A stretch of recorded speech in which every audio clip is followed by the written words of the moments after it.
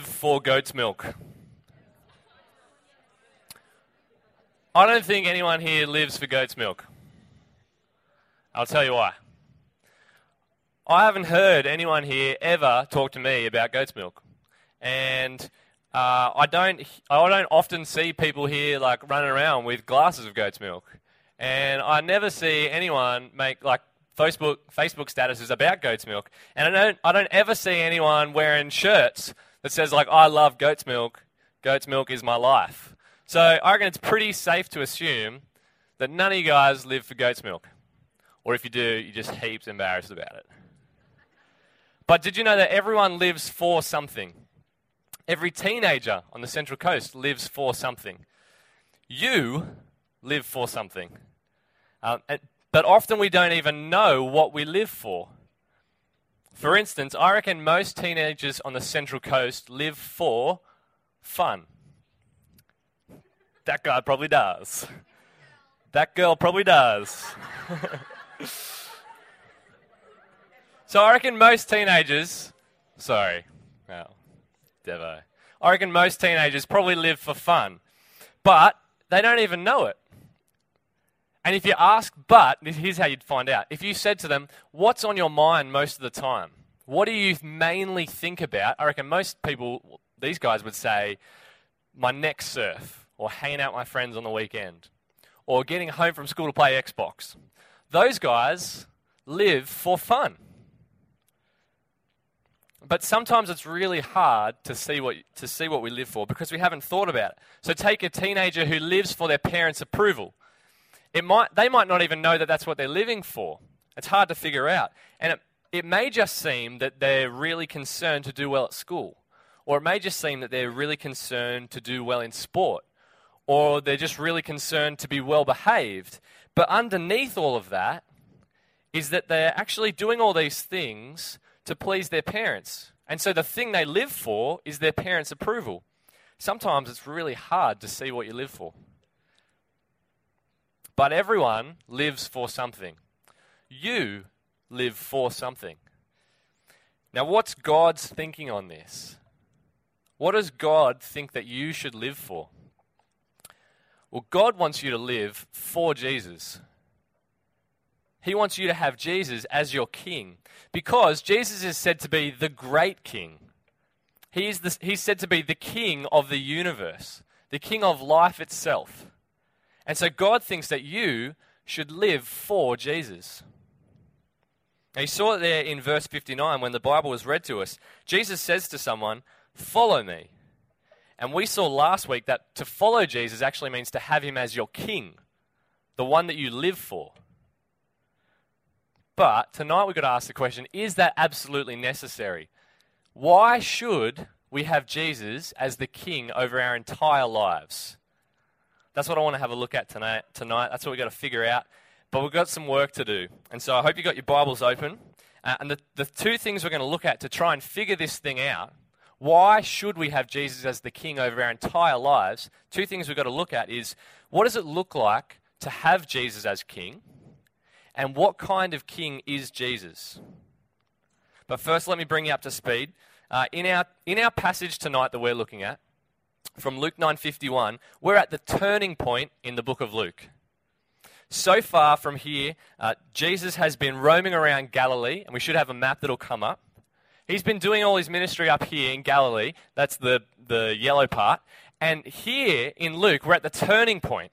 This is where the book takes some dramatic change. And from this section on, Jesus is making a journey from Galilee down to Jerusalem, which is in the darker orange part. And so that's why we've called this series The Journey, because it's Jesus' journey to Jerusalem. Try saying that heaps quick. No, don't. Do it later. And so we're at the turning point of Luke. And so far what he's been doing in Galilee, he's been doing his ministry. And so he's been roaming around doing crazy miracles and saying heaps confusing stuff. That's basically what Jesus does most of the time. And chapter 9 is no different. He's been healing people, demon-possessed. He's been doing crazy stuff and saying heaps confusing stuff. And now, at verse 51, we're at the turning point. And it's here, what I want to actually do is start now in verse 57, and what we're going to find out is there are three interactions with Jesus in this part. Jesus speaks to three different guys, and he talks to them about following him. And these three different guys, they want to have Jesus as their king. They want to follow him. And so here, we're actually going to find out what it looks like to have Jesus as your king. And here it is. To have Jesus as your king costs everything. Now, these three guys want to follow Jesus, right? And Jesus does something really unusual. He doesn't say, cool, follow me. Let's go, game on. He actually warns them. He warns them that having him as king will cost them everything. Have a look in verse 57. The first guy says to Jesus, I will follow you wherever you go. And verse 58, Jesus replies, he says something heaps weird and confusing, classic Jesus. He says, foxes have dens and birds have nests, but the Son of Man has no place to lay his head. Classic Jesus. It sounds confusing, but instead of saying, yeah, cool, you want to follow me? Let's go, follow me. I'll be your king from now on. He warns them and he says something weird, something about foxes and birds and this Son of Man guy. But basically what Jesus is saying is that he, Jesus, does not have a place to rest his head. He doesn't have a place to rest. Jesus did not have an easy or comfortable life. And so having Jesus as king will mean it'll cost them their comfort. It'll mean that their life is not an easy, comfortable one. The next two instances of the guys Jesus talks to are very similar. In both the accounts, these guys want to have Jesus as their king, but they've got other stuff that they want to do first. And so Jesus says, don't worry about that stuff. That's not important. Come and follow me. So have a look there in verse 59. Jesus says to a guy this time, follow me. But he replied, Lord, first let me go and bury my father. Jesus said to him, let the dead bury their own dead, but you go and proclaim the kingdom of God. Jesus says, are you following me or not? Don't worry about that stuff. Just follow me. And again in 61, still another said, I will follow you, Lord, but first let me go back and say goodbye to my family. Jesus replied, no one who puts a hand to the plow and looks back is fit for service in the kingdom of God. It sounds confusing, but what he's saying is, you can't join me and then neglect me. You've got to get your priorities right. You've got to commit. Am I going to be your king or not? It's kind of like being a Jedi. Who here has seen Star Wars? Okay, so most of you guys will get this. When you become a Jedi, I'm told, you actually get denied all this stuff. So if you want to be a Jedi, you're not allowed to get married. And you're not allowed to have kids. And you're not allowed to own heaps of stuff. Because if you want to be a really, really good Jedi, all that stuff's going to distract you. And it makes Anakin heaps bad. So that's kind of like what Jesus is saying. Now, don't freak out. Jesus is not saying if you want to have me as a king, if you want to be a Christian, you're not allowed to get married or have kids or own stuff. He's not saying that. Don't worry. But the thing he's saying is, if you're going to follow me, you've got to get your priorities right. I've got to be number one. The point is, if Jesus is king, then he has to come first in all things. And so having him as king will cost everything. At times, you may not be comfortable. You may have to be the one at school who hangs out with the weird kid because no one else will hang out with him, and that's what your king would have you do. At times, you may be rejected. You may not fit in because you won't participate in gossip, or you won't participate in cliquiness, or excluding kids from hanging out with you because you know that that doesn't honor God. And you'll have to get your priorities will have to change. It may mean that you have to give up stuff that you love to do in order to put Jesus first. You may have to miss out on less fun stuff on a Friday night to come to youth. And so that's what it might look like to have Jesus as king. Now remember our question at the start. The question was, why should Jesus be king over our entire lives? Because so far we haven't got any answers. And if anything, I've just raised the stakes for the question. You go and, why should Jesus be king over my entire life. It's going to cost me everything. Why should I have Jesus as king? Well, in the part before it, as we see what kind of king Jesus is, we'll find out why he should be king over our entire lives. But I've decided I'm not going to tell you, so I'll see you later. I'm just joking. I just needed to stretch my legs. But I am not going to tell you. You guys are going to tell me, which means you're going to have to do all the work. So I'll just tell you where to go. You guys figure it out, all right? So let's start in verse 51. As we go to verse 51, I want you guys to have in your mind, what does this verse tell me about the kind of king Jesus is? You got what you're thinking? As we read verse 51, what does it tell you about the kind of king Jesus is? So pick it up, verse 51 says this, "As the time approached for him to be taken up to heaven, Jesus resolutely set out for Jerusalem." Is anyone heaps confused? What does that tell us about the kind of king Jesus is? So it's almost time for Jesus to be going back to heaven, and so he commits to going to Jerusalem. So far, all we know about Jesus as the king is that he walks places. He goes to Jerusalem, okay? Sounds confusing, but what's so significant about Jerusalem? Why does he bother going there? What does that tell us about him being a king? Well, let's flip back over to verse 31, chapter 9, verse 31. I can hear your pages turning as well. So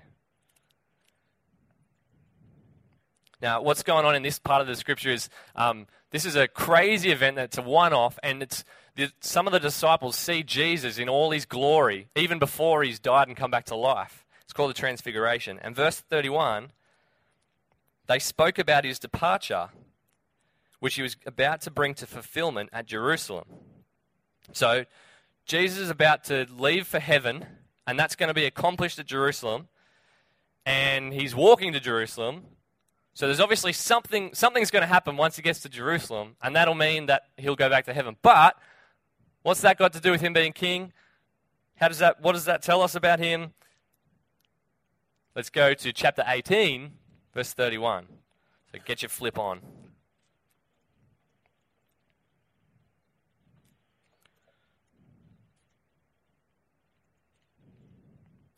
So the question we're trying to figure out, why is he going to Jerusalem? What's that got to do with anything? So here's where you guys tell me the answer. Chapter 18, verse 31.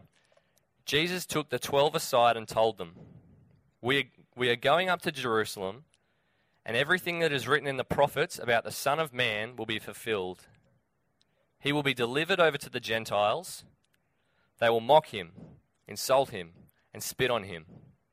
They will flog him and kill him. On the third day he will rise again. Why does Jesus commit to going to Jerusalem? You guys tell me. Why does Jesus commit to going to Jerusalem? Sorry? That's where he's going to save us? Yeah. And how does that happen? Dying. Jesus goes, all right, guys, it's time. I'm going to Jerusalem, because that's where he's going to be killed. That's where he was going to be put to death. Jesus commits to going to Jerusalem because he knows that for us to be right with God, then he has to die. It cost him everything. It cost him his life. And out of love, he goes. Jesus is not suicidal here. He commits to going to his own death because he's the greatest of all kings.